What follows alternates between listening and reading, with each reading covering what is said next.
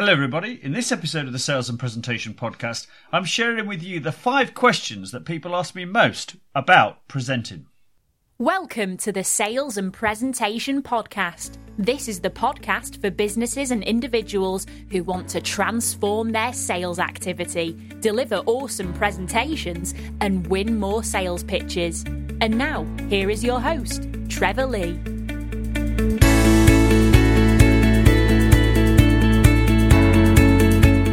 Welcome everybody, it's episode 46 of the Sales and Presentation Podcast, and I'm your host Trevor Lee. I'm here every week to share tips and ideas for transforming your sales, helping you deliver awesome presentations and win more sales pitches. Next week, episode 47, will actually be the first anniversary issue of the podcast. It started life as the Attracting and Retaining Customers podcast, and we've been a full year, but we've had 47 episodes, so you can tell that we missed 1 or 2 early on, and then we learned that you have to produce this podcast every Monday. We had a couple of Mondays we didn't do one over Christmas and New Year as well. So in this episode, I'm going to be focusing on those questions that people ask me about presentations. I've got 5 to share with you, but before I do that, just a couple of shout-outs really. First of all, to Jonathan Gray. Now, Jonathan Gray, known as Jeg, I was away last week on a bit of an old boys reunion. We went away to France, really nice week, bit of skiing, or for me, the skiing certainly went downhill as the week went on, but the less said about my skiing ability, the better. But Jeg, he's the older brother of our tour organizer. And once he found out that I help people with their presentation skills, he was keen to share with me his video, which was of him giving the father of the bride speech at his daughter's wedding. And I think he was kind of expecting me to sort of say, oh, well, that's not very good, or that's not very good. But actually, Jeg, if you're listening, it was great. And I would recommend it to anyone. The only thing about it went on for 25 minutes. So that's probably a tad too long for father of the bride speech. But the interesting things that I would share with you from Jeg's experience, and he was in his business career before he retired, he was a very good speaker as well. But he started very slowly. That was the thing. He got his audience on side. He gave them a chance to work with the pace that he was working at. And then he gradually built up the momentum. And he was very good at bringing in a few one-liners here and there. He was very good at holding it together and linking all the stories, or perhaps there were 1 or 2 many for the occasion, but never mind. But overall, he did a great job. So wherever you're speaking, whether it's a presentation at an event or indeed at a personal thing like a wedding, then, think about how you make sure that you make the most of that opportunity. And Jeg did reveal also that he had practiced it a lot, and that really showed through. So whatever you're doing, whatever you're speaking or presenting, do your preparation, get your practice in.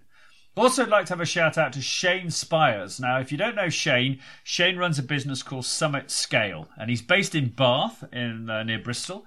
And Shane kindly invited me to appear on his podcast. So if you want to add to the podcast that you listen to, try Shane's. It's called Summit Scale, and Shane has a very tried and tested formula where his podcasts last between 8 and 10 minutes, and they feature a 5-minute interview with a guest each week. And he asked that guest several questions, but he is very adamant that it only takes 5 minutes to get them to answer the questions. So he's got the kind of buzzer there ready to knock you out. But Shane gets some fantastic guests on his program, so I was really honoured to be on Shane's program a few weeks ago. So that was Summit Scale. So try that one out. Right, it's time to move on. Let's look at the first of those 5 questions that I get asked about presenting.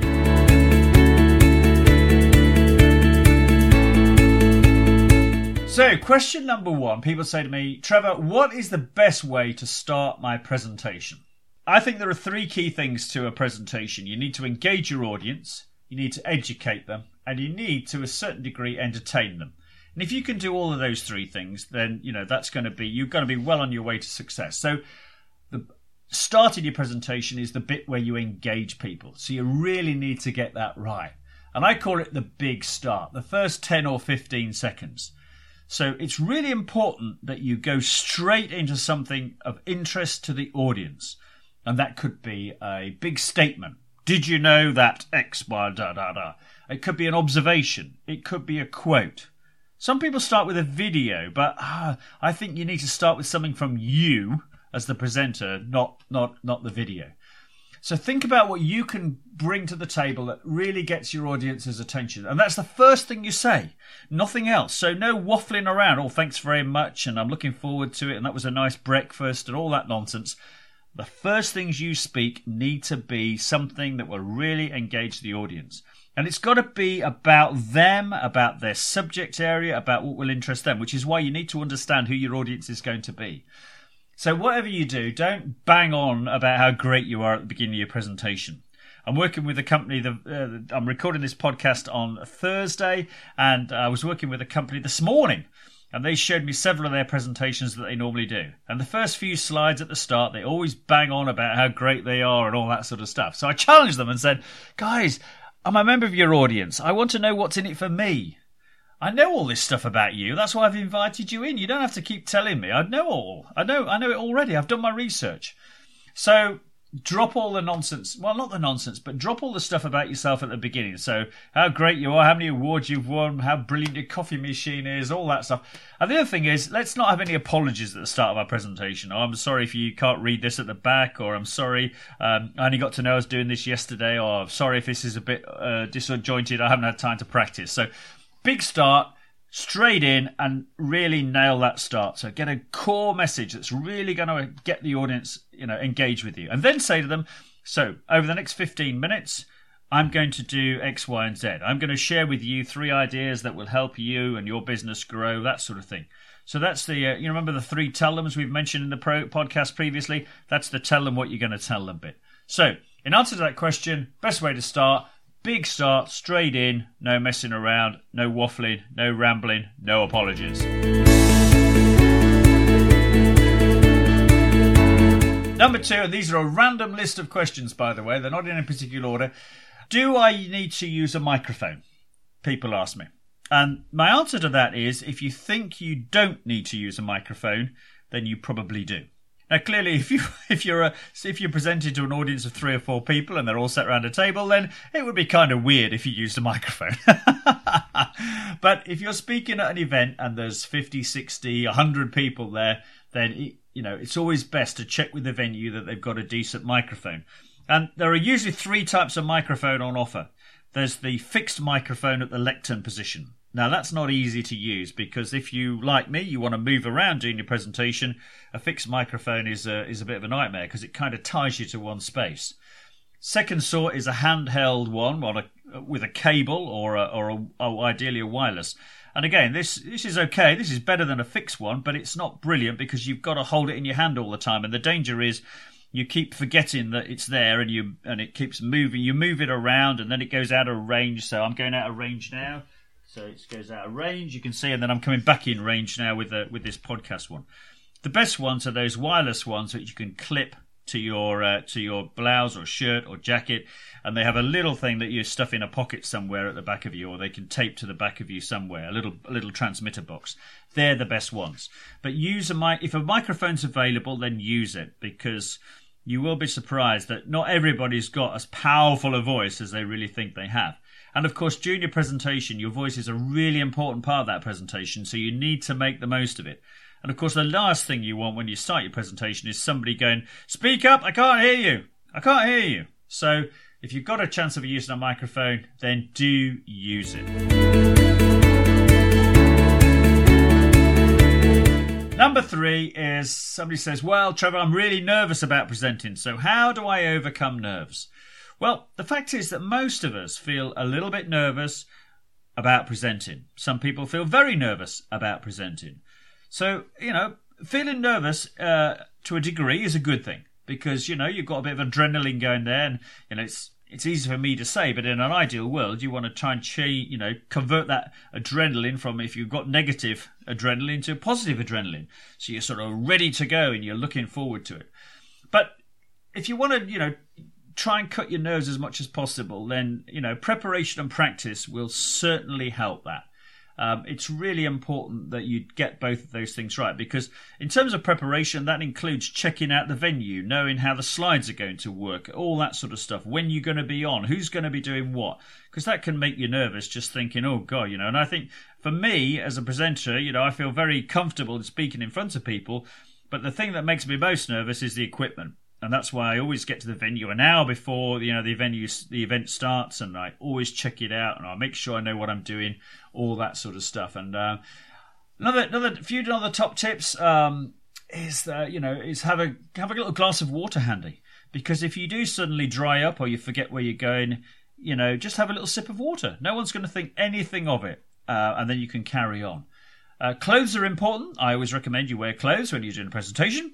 But apart from that, just wear clothes that you feel confident in, because, you're not looking to be an Oscar-winning performance. You are looking to be the best of you for your 5, 10, 15, 20 minutes, whatever it is. So wear clothes. And I also recommend, and I do this myself, is when you're waiting your go, just have a little loosen up in the background, just have a little shake around with your arms and your legs and all that sort of stuff, so that you are feeling in the zone, if you like. So there's a few little tips for you about how to feel less nervous. And talking of equipment, just one thing I also ought to mention is consider not using slides. Because, all that equipment, all those slides running, they can really, I've seen, presenters really, find it very hard when the slides go wrong and the clicker doesn't work, and that really adds to their anxiety. So ask yourself, do you really need slides? I've got an old suitcase, I'm sure I've mentioned on previous podcasts, which I pull out props from, things like that. So ask yourself that question. Okay, number 4 is, how many slides do I use? Well, there's no real answer to that. I think you should use as many slides as you need to get your message over. Whatever it takes, and of course you might not need any slides, as we've just mentioned. You could get away with props. But the key to slides, it's not, people say, well, I don't want to cause death by PowerPoint. Well, it's not usually the number of slides that causes death by PowerPoint. It's what's on the slides. So you've got to be ruthless with the content of the slides. I think, and I've mentioned this before, start with one word and work up from there. Use an image rather than, words. Don't put sentences on there. And remember, the slides are there. Anything you put on the slides, it's meant to be a prompt for your audience, not a script for yourself. So the audience can look up and they'll know what you're talking about. Also, in terms of slides, think about dropping the marketing template. Oh, I know that's going to be contentious, but think about dropping it. It does take up far too much room, and people won't have forgotten between slides 3 and 2 who you are and what company you are. So the answer to the how many slides question is, well, as many as you need to get your message over. Don't worry about having loads of slides. I was working with that same company this morning, and they had one slide with 5 different messages on it. And I want them to convert that into 5 different slides. It'll be much better than one slide that's really, really bamboozling their audience.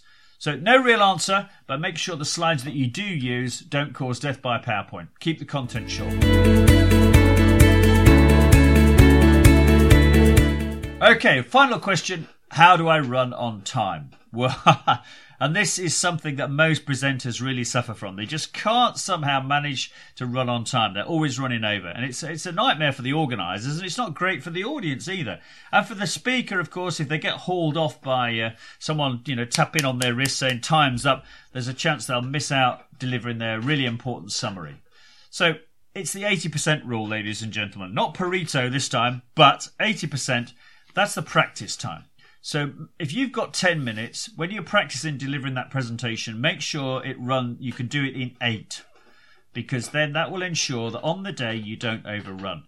So practice 80% of the run-throughs in that time. Okay? And when you are practicing, make sure you do it in an authentic way. So if you're going to stand up when you do your presentation, stand up when you practice it. Don't just sit down, because that will affect the time. And the final top tip to make sure you run on time is that often, if you're at an event and there are 5 or 6 speakers, the worst thing that can happen is that you're number 5 or 6 and everybody else inevitably has run over on time, and you're left with less time than you even thought you had. So my advice is speak to the organizer, get on first. Not many people like going first, but it's a brilliant advantage because you've got no worries that all the other speakers have overrun on time. So there you go. That's my top tip on time. 80% practice. Get it right, in that time, and you will be fine. So I think that's the end of this podcast, ladies and gentlemen. There's 5 questions that I hope the questions and the answers will be useful to you when you are doing a presentation. If you've got a top tip about presenting that you'd like to share, then don't forget to drop me a line to podcast@trevorleemedia.co.uk, and we'll try and fix up an audio recording of your question, or you can just mail it to me at the same address and I'll try and answer it on air for you. So that's the end of another podcast. I'm your host, Trevor Lee. I'll be back next week with another episode of the Sales and Presentation Podcast. And until then, make sure you make the most of the sales and presenting opportunities that come your way. Thank you for listening. The Sales and Presentation Podcast is a production of Trevor Lee Media. If your organisation needs to transform its sales activity and re-energise its sales team, or you need help with a key presentation or sales pitch, then please get in touch with Trevor via trevor@trevorleemedia.co.uk or call him on 07785 390 717. If you enjoyed the podcast, please do leave a review on iTunes or via your podcast app. Thank you.